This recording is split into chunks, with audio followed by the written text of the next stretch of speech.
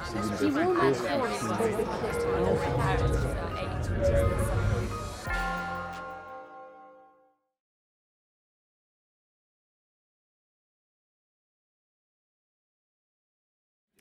hello everyone. Welcome to the RAI on this Tuesday afternoon. My name is Alice Kelly and I'm a postdoctoral fellow here in the history of the United States and World War I. And it's my great pleasure to introduce Dr. Christopher Capozzola as our third RAI Centenary Lecturer this afternoon. So I'd like to begin by saying a heartfelt thank you to Mary Jo Jacoby and Patrick Jeffson, who couldn't be here today, but for making these centenary lectures possible, and to the Rothermere Foundation for facilitating new scholarship into the First World War in the centenary year of American entry.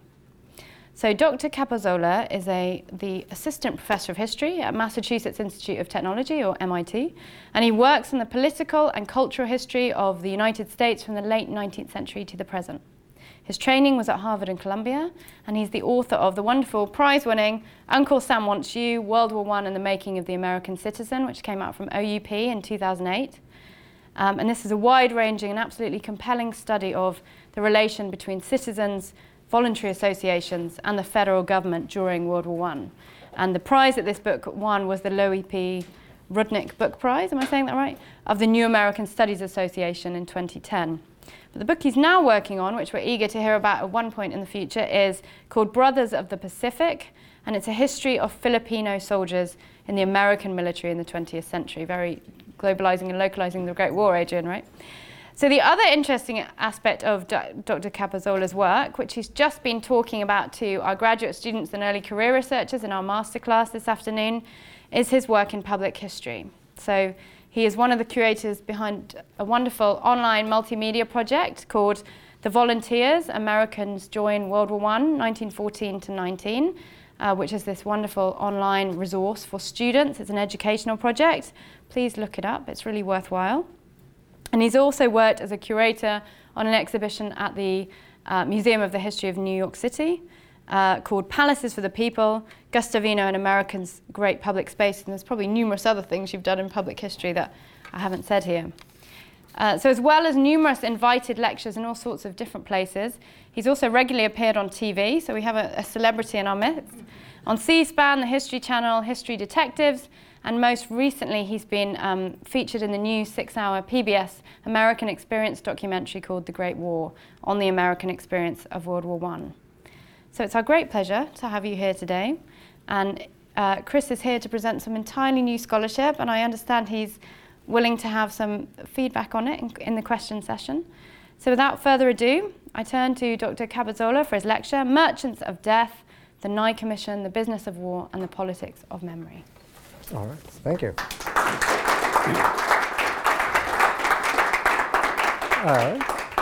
All right, so thank you, first of all, to Alice for the introduction. I'm going to borrow a line from the distinguished American historian Linda Kerber, who said that the reason why historians are always traveling all around the world to give lectures is not to give lectures, but to hear themselves get introduced. So thank you for that. And then also just thank you for everyone at Oxford who's made this trip possible, to Alice, to Hugh David, to Joanne Stevenson, and then again to Mary Jo Jacoby and Patrick Jeffson for this. And it's exciting to be part of this Globalizing and Localizing the Great War series.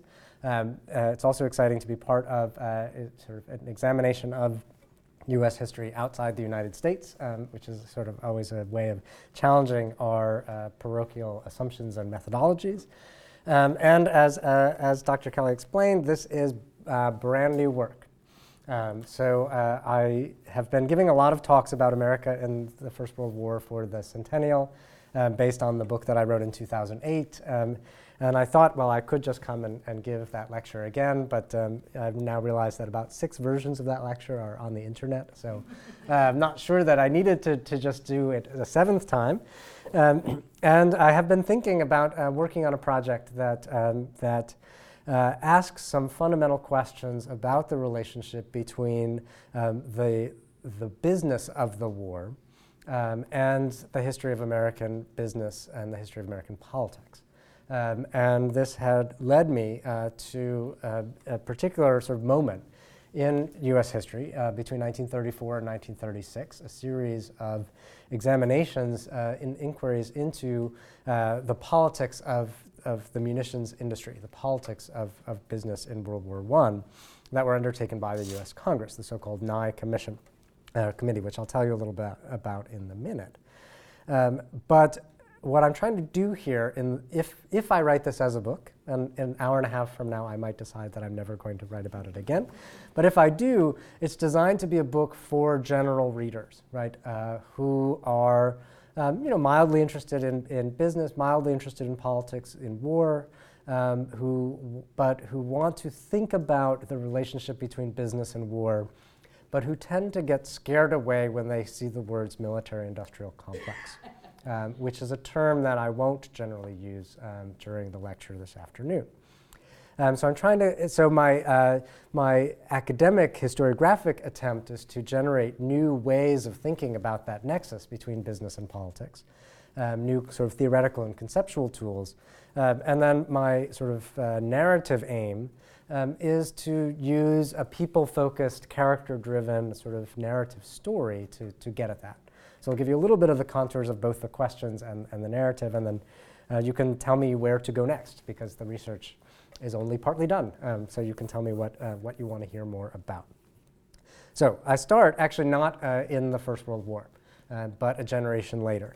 On January 15th, 1936, at a session in Washington at the Senate Office Building, where the Special Commission investigating the munitions industry, the so-called Nye Committee, chaired by North Dakota Senator Gerald Nye, was meeting.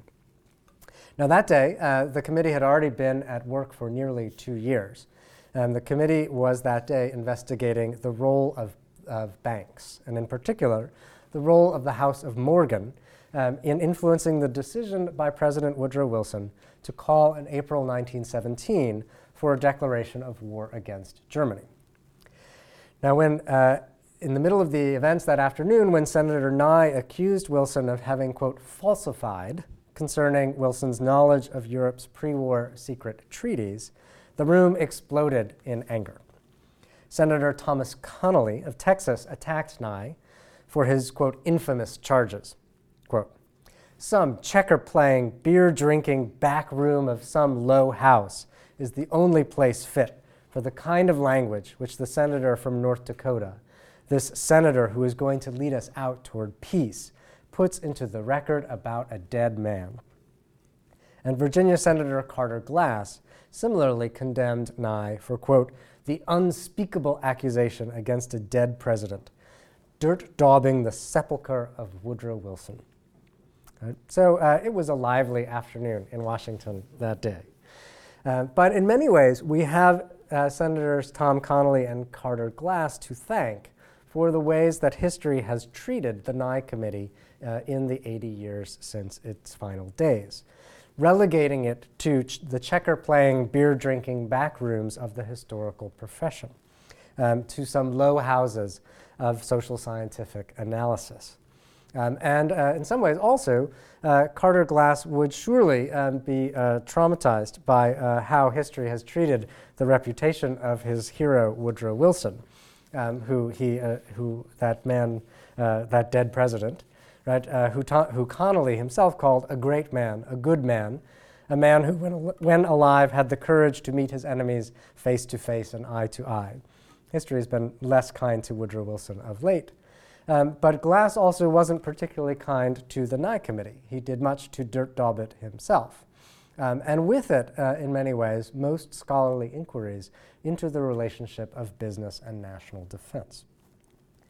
So we generally know this story, if we know it at all, as a chapter in the history of the Second World War, as a chapter in the debates over isolationism and internationalism, about the question of whether the United States would provide aid to Britain, whether the United States would adopt neutrality acts. And the Nye Committee is sort of one sort of momentary sort of window into debates Americans were having in the mid-1930s about the Second World War.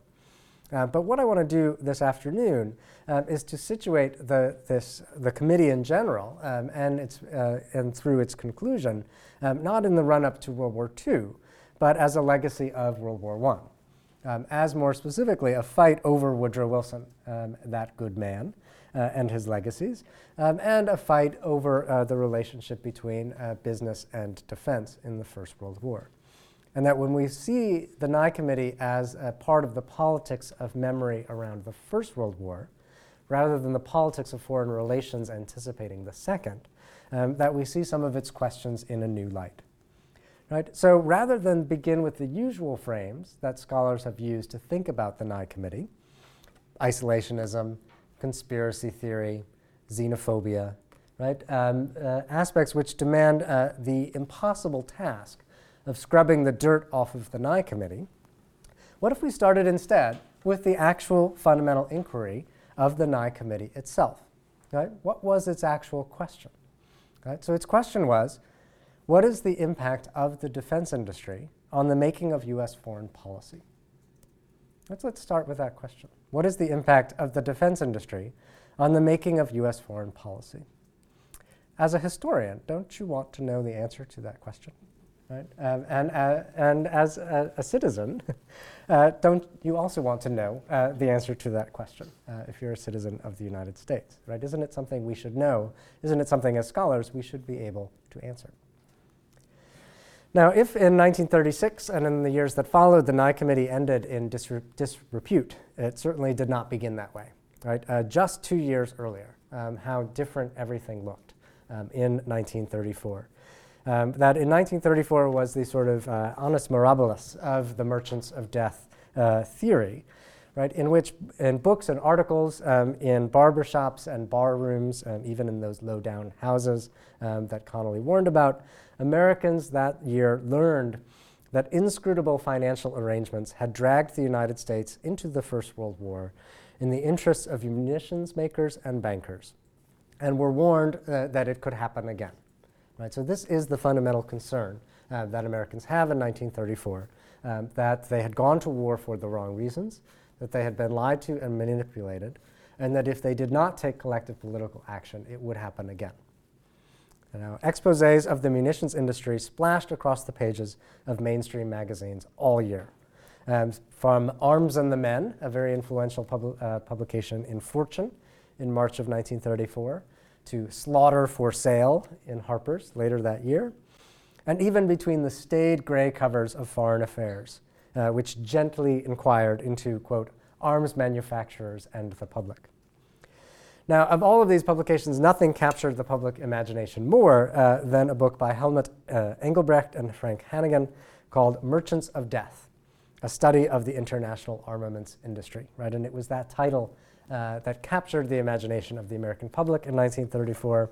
The title captured their imagination probably more than the content of the book, which lurches between dreary and lurid prose, but I highly recommend reading it in any case.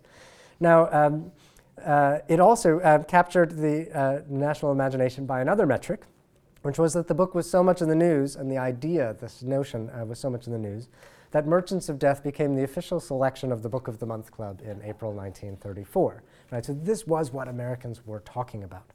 And it was a viewpoint that was widely shared.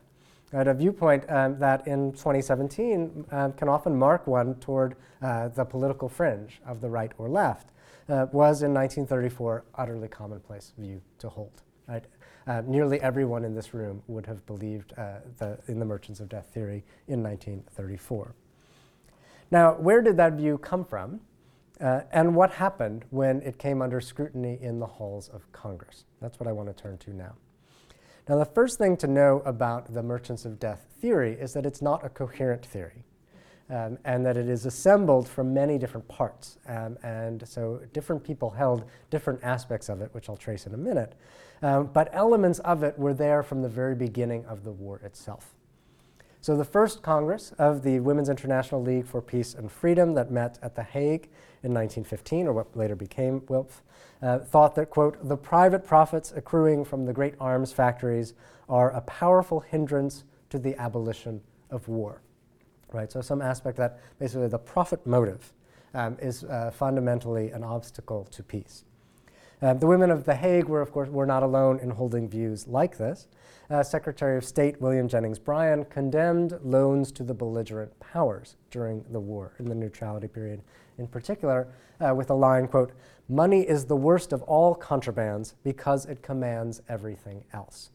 Right, so a concern not just that profit motives make peace impossible, but in Bryan's case, a worry that the profit motives will distort priorities of diplomats and others. Right, so different elements are at work here.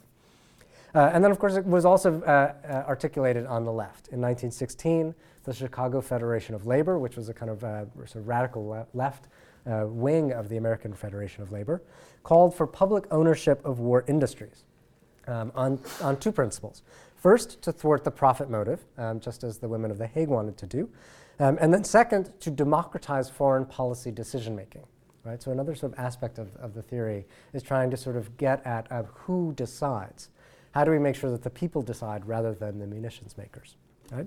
While in 1916, the platform of the Socialist Party of America that year insisted that, quote, "Not until the capitalist system of production is destroyed and replaced by industrial democracy will wars for markets cease and international peace be securely established." Right? So in that sense, their concern is for the profit motive generally and not specifically for the profit motive in war. As the drums beat increasingly for war in 1917, the voices continued. During the debate in that first week of April, the Minnesota Union Advocate noted that some authorities, quote, "have made big fortunes by turning out war munitions for the nations that have been fighting." So sometimes it's a concern about whether some people are profiting from the war more or less than others. Right? And at their emergency convention, the Socialist Party of America expressed its view that submarine warfare did not interfere with Americans, but rather with, quote, "the opportunity of certain groups of American capitalists to coin cold profits." Right? So again, a concern not more about profit in general and its distribution in this case. Now, as you can see, the elements of the Merchants of Death theory combine different political flavors, different rhetorics, and they often draw on ongoing politics, whether over government and regulation, whether the ongoing politics of progressivism and state control, or of socialism and its economic theories. But some were also a specific response to the economic dislocations that accompanied U.S. participation in World War I. So the coming of war in 1914 brought panic on the New York Stock Exchange, which actually closed for several months that fall, and a run on the banks that made savings difficult for ordinary people. The collapse of international trade emptied the nation's tariff coffers in the early years of 14 and 15. And in 1916, as Americans were most vigorously debating neutrality, Congress imposed new taxes on the profits of munitions makers. Right? So munitions manufacturers are already under the microscope as early as 1916 by Congress. Yet still the war came. After April 1917, the politics of business and war continued, but focused in particular on finance. And the demands of war finance far outran anyone's ability to comprehend, let alone to control. So the Treasury Secretary, William Gibbs McAdoo, announced at the outset of the war that it would cost $3.5 billion. But by the summer of 1917, as a plan to raise $2 billion in revenue sat on his desk, he already knew that the war was going to cost more like $15 billion. Quote, "With each fresh calculation, the sum had grown larger," he later reflected. And the figures were appalling.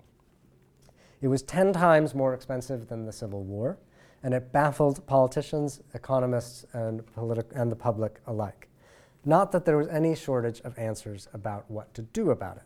Radicals urged the, quote, "conscription of wealth" to accompany the conscription of men.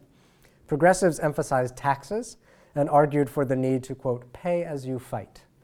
Whereas Woodrow Wilson, and Woodrow Wilson agreed, thinking that, quote, "so far as practicable, the burden of the war should be borne by taxation of the present generation rather than loans imposed on the next."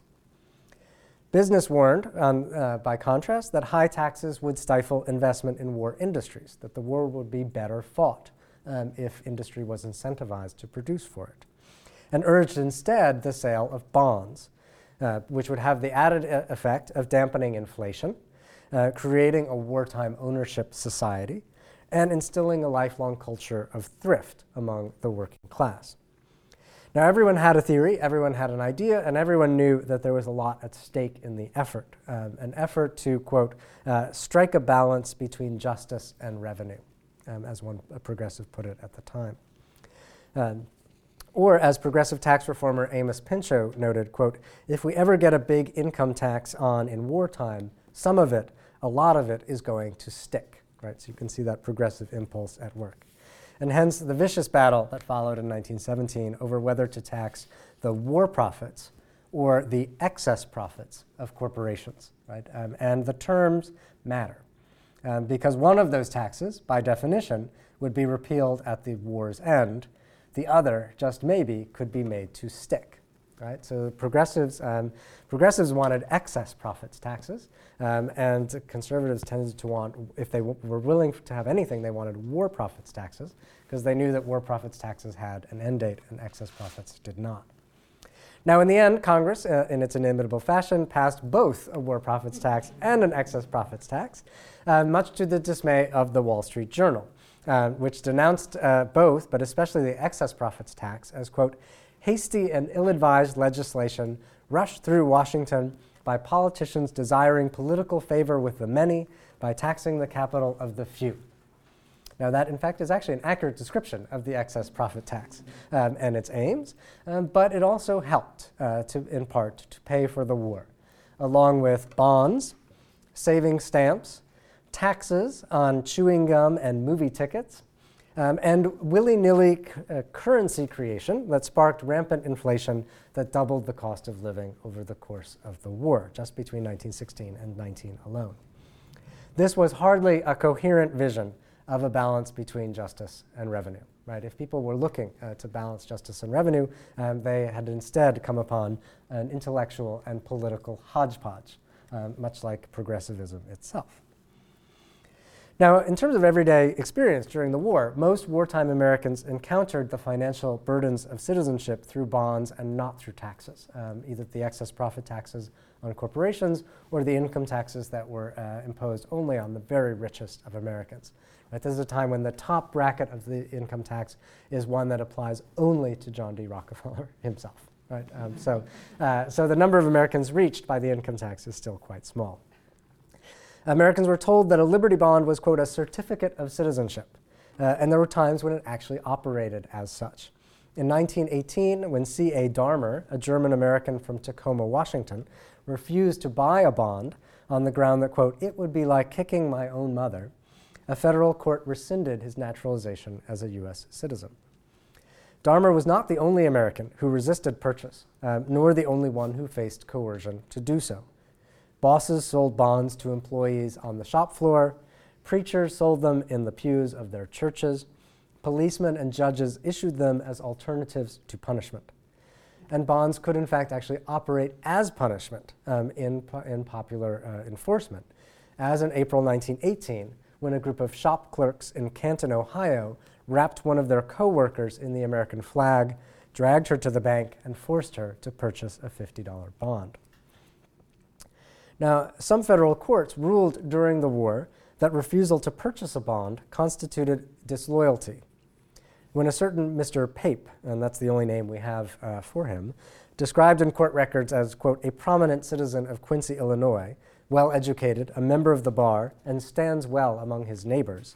Now, he did not appear on Quincy's bond sale lists, and then a group of townspeople appointed, quote, a special committee to ask him his reasons for his omission of patriotic duty. And Pape's explanation did not suffice, and he was soon convicted under the Espionage Act. Espionage Act convictions also awaited Eugene Debs for criticizing business interests in the war and arguing that the working classes had no political interest in supporting the U.S. war effort. And the Espionage Act was also applied to 3 socialists from Albany, New York. Having grown up near Albany, New York, I can assure you there are not many more than 3 socialists to be found in that area. But these 3 warned in the spring of 1917 that, quote, and this quote matters, listen, "Our entry into the war was determined by the certainty that if the Allies do not win, J.P. Morgan's loans to the Allies will be repudiated, and those American investors who bit on his promises would be hooked." Right? Now, for this, they were convicted under the full terms of the Espionage Act to 15 years of prison, sentences that were later commuted, but their convictions were upheld by the Supreme Court in 1920, which deemed them a, quote, patently false statement. Right? Now, in fact, a remarkable percentage of Espionage Act convictions, if you look carefully at them, came for asserting that an identity of U.S. war aims with those of private industry, suggesting both how broadly that opinion was held and also how quickly it became dangerous to hold it after April 1917, and also how it functioned, even during the war, in the generation of historical narratives about the war's origins. Right? Notice that these kinds of claims are causal and historical claims about why the United States has entered the war and what has caused the United States to do this. Now, what had been in the 1910s a progressive view and then was marginalized or silenced during the war into a radical leftist claim, then became actually once again increasingly mainstream after the war was over. Right? So notice Article 8 of the Covenant of the League of Nations. Quote, "The members of the League agree that the manufacture by private enterprise of munitions and implements of war is open to grave objections.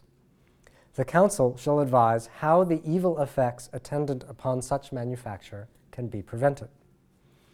And just a few years after the war, European statesmen themselves affirmed this view.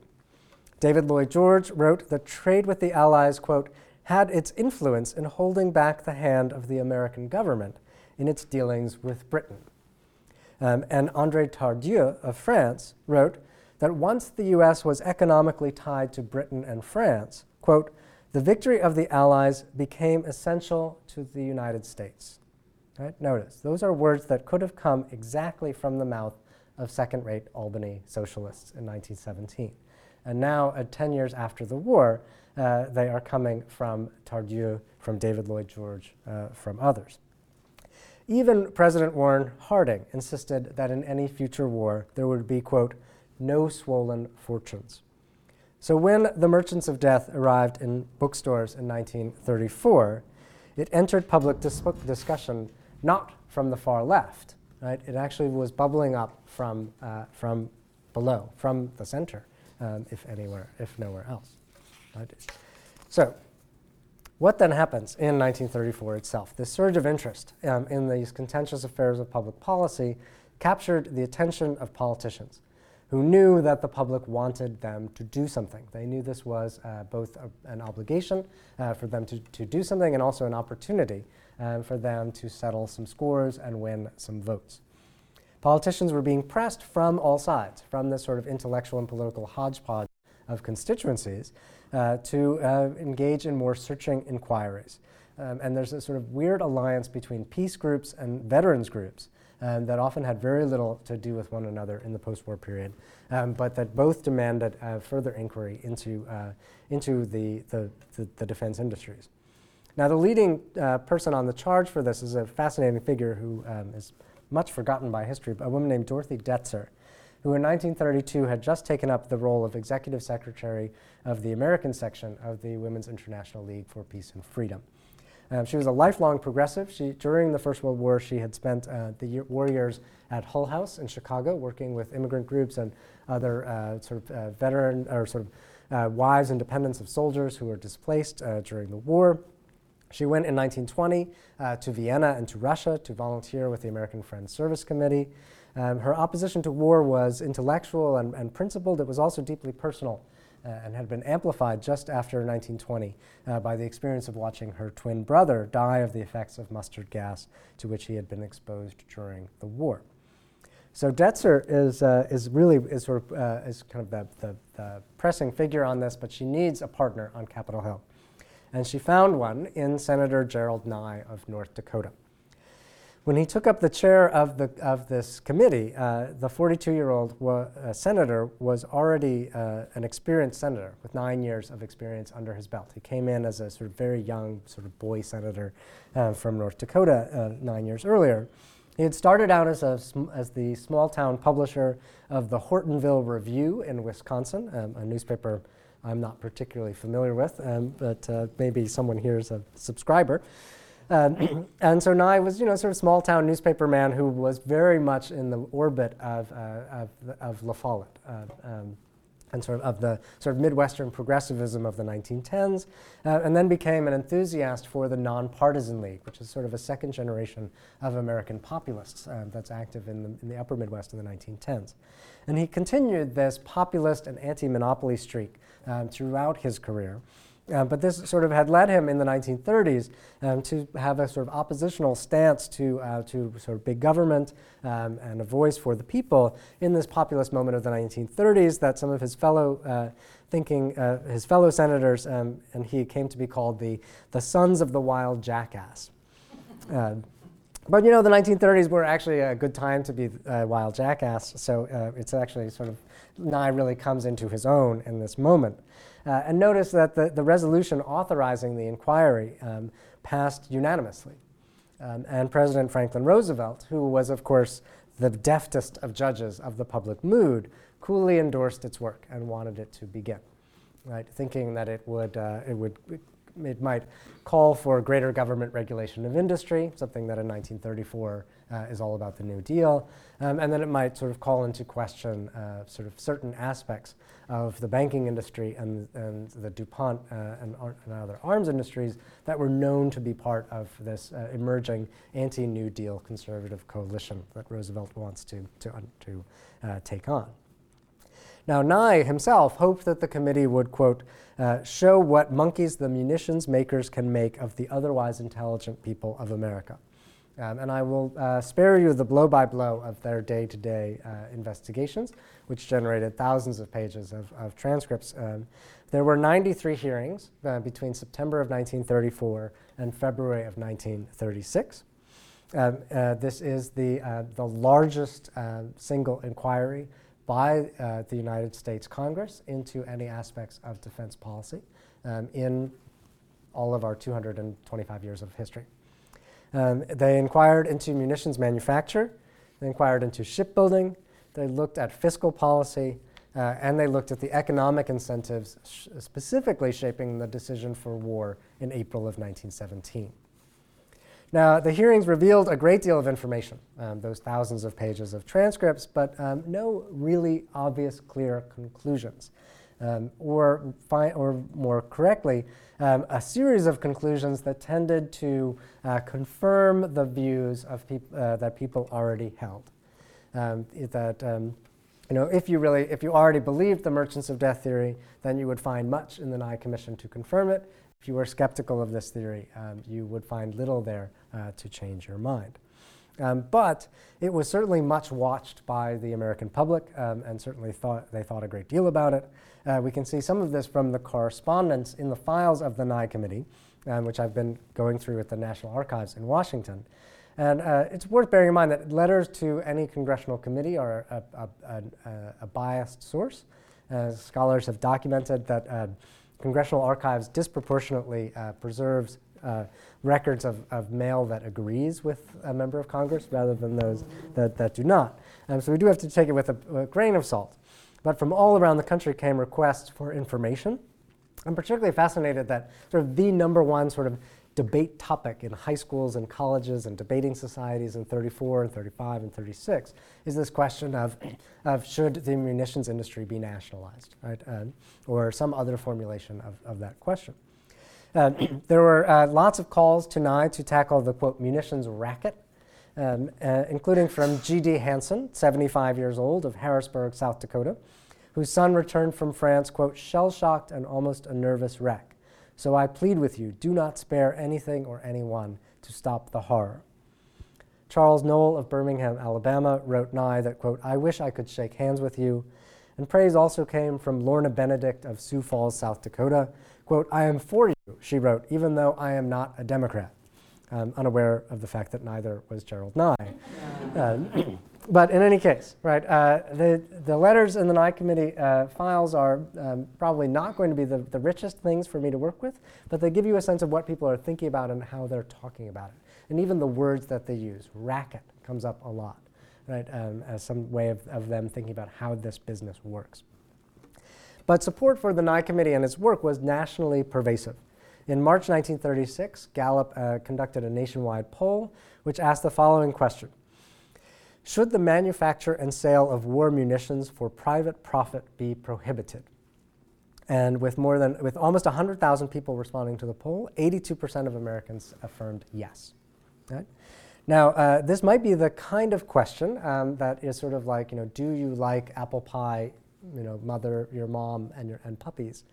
And it might be that the question obscured the intellectual and political hodgepodge that led many people to say that the answer to that question should be yes. But nevertheless, should the manufacture and sale of war munitions for private profit be prohibited? If you ask that today, I don't think you would get an 82% yes answer. Now, interestingly, this is not just a popular opinion or call in the United States. So this is not the only country considering this question. In the UK, the British Labour Party supported a royal commission on the manufacture of and trade in armaments, which was established in 1935 after the Nye Committee had started its work and after it started to criticize much of the British sort of defense industry. The British sort of take on their own sort of study. The Royal Commission is designed in some ways to be a rival to Nye, and it nevertheless captures some of the same public interest in this issue. 2.1 million Britons wrote into the Royal Committee with their views. Not all of those have been preserved in the National Archives, thankfully, because that would take a long time to read through. But it shows the intense interest that people both in the United States and elsewhere took into this issue. The Royal Commission recommended greater oversight over, but not nationalization of, defense industries when its report came out. But importantly, its report concludes after the Rhineland crisis and after Britain really understands itself as being more in a pre-war situation than in a post-war situation. And I think timing is important here. And in France, the same thing is happening as well. There are investigations, there are calls. There's actually an intense call for the nationalization of the defense sector in France, interestingly coming from the military itself. The French army wanted the sector nationalized, in part because they wanted access to it. They wanted to guarantee that the military would have priority over civilian commercial markets. That Renault is making automobiles for French consumers, and they want to be able to tell Renault that they have to make tanks because there's a war coming. And so the military oddly sort of ends up in alliance with the Popular Front government that comes in to sort of actually nationalize the sector afterwards. So there's a global aspect to the story that I have only begun to investigate. Now, if these were widely held views on contemporary politics, they also depended on widely shared popular understandings of the causes and consequences of the World War. And in this, the Nye Committee should also be seen as part and parcel of that generation's revisionist or debunking historians.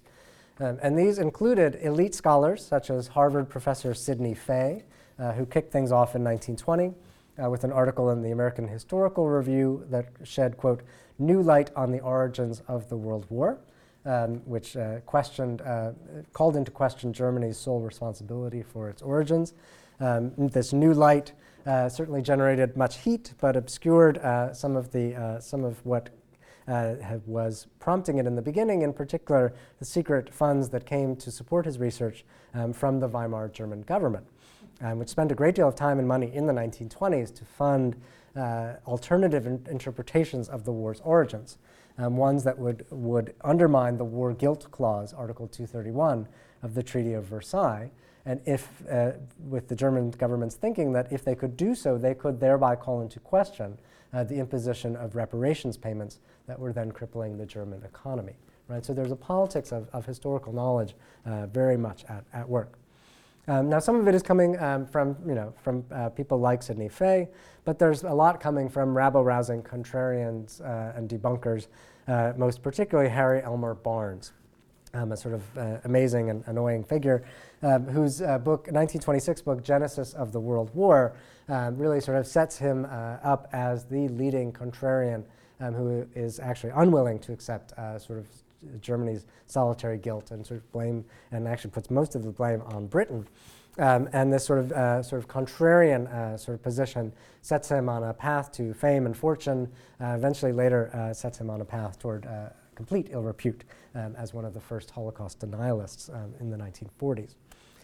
So it can be very hard to write about Barnes in the 1920s without knowing what happens to Barnes in the 1940s.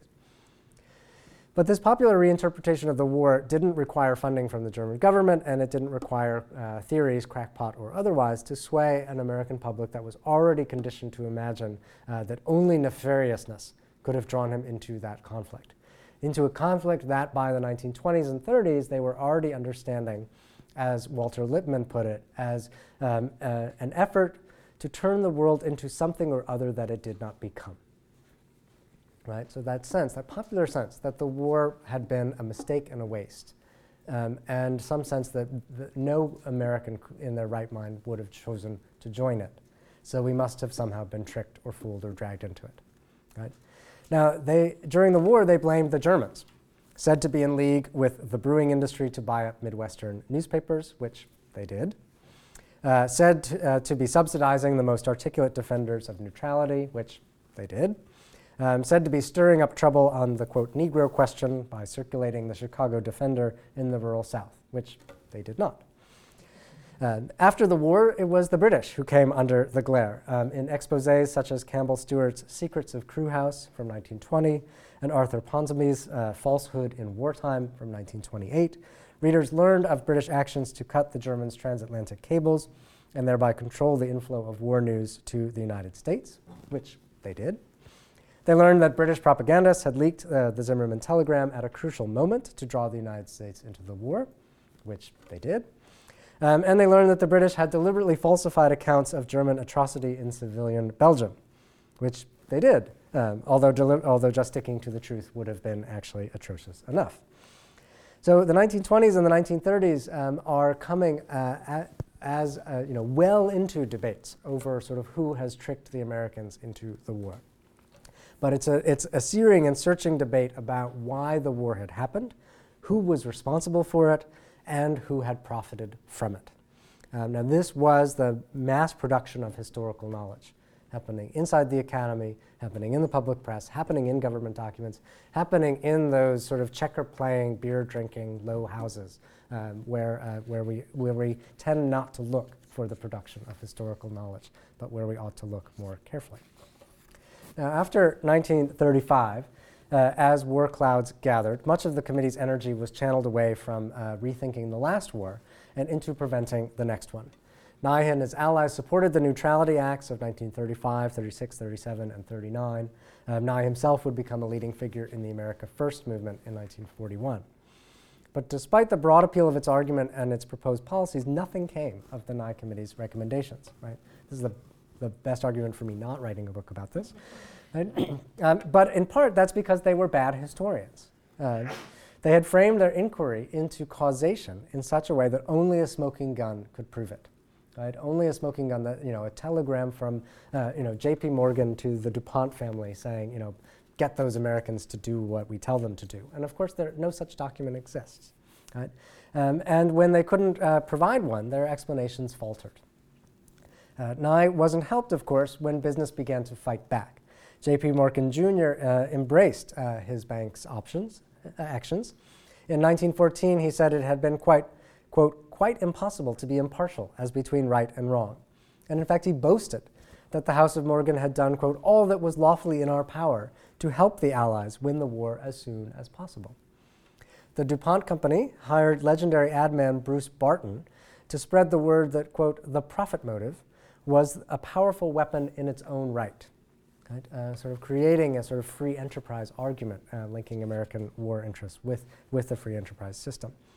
Soon, competing government commissions were formed. FDR realizes that the Nye Committee is full of crackpots and enemies, and so he sets up an alternative executive committee with Bernard Baruch at its head, which proves one of the iron laws of 20th century American history, which is if you have a problem that you need fixing, you call Bernard Baruch. Right? And after Nye's personal attack on Wilson and his legacy, Democrats in Congress starved the committee of money, and it very quickly closed up shop. Within 6 weeks, it was over. So we are left in the end with shambles, right? With Nye attacked by the Democrats, abandoned by the Republicans, and voted out in 1944 by the people of North Dakota, to a feminist peace movement unable to advance its legislative aims, to the revisionist historians of the interwar years, increasingly marginal afterward to the historical profession and to the popular press.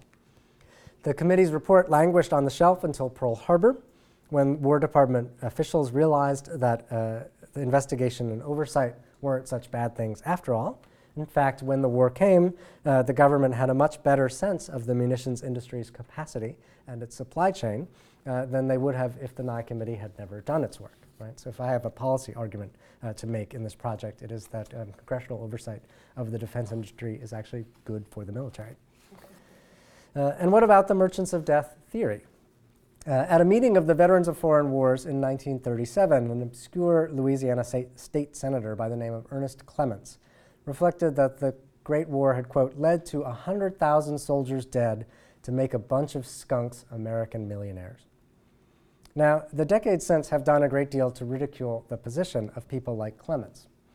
Dismissed at times as the rantings of an isolationist or of an anti-Semitic conspiracy theorist, then dismissed as the concerns of a long-haired hippie raving about the military-industrial complex, or of a latte-drinking leftist urging no blood for oil. But as a society, Americans have not really accounted for the Nye Committee's fundamental question.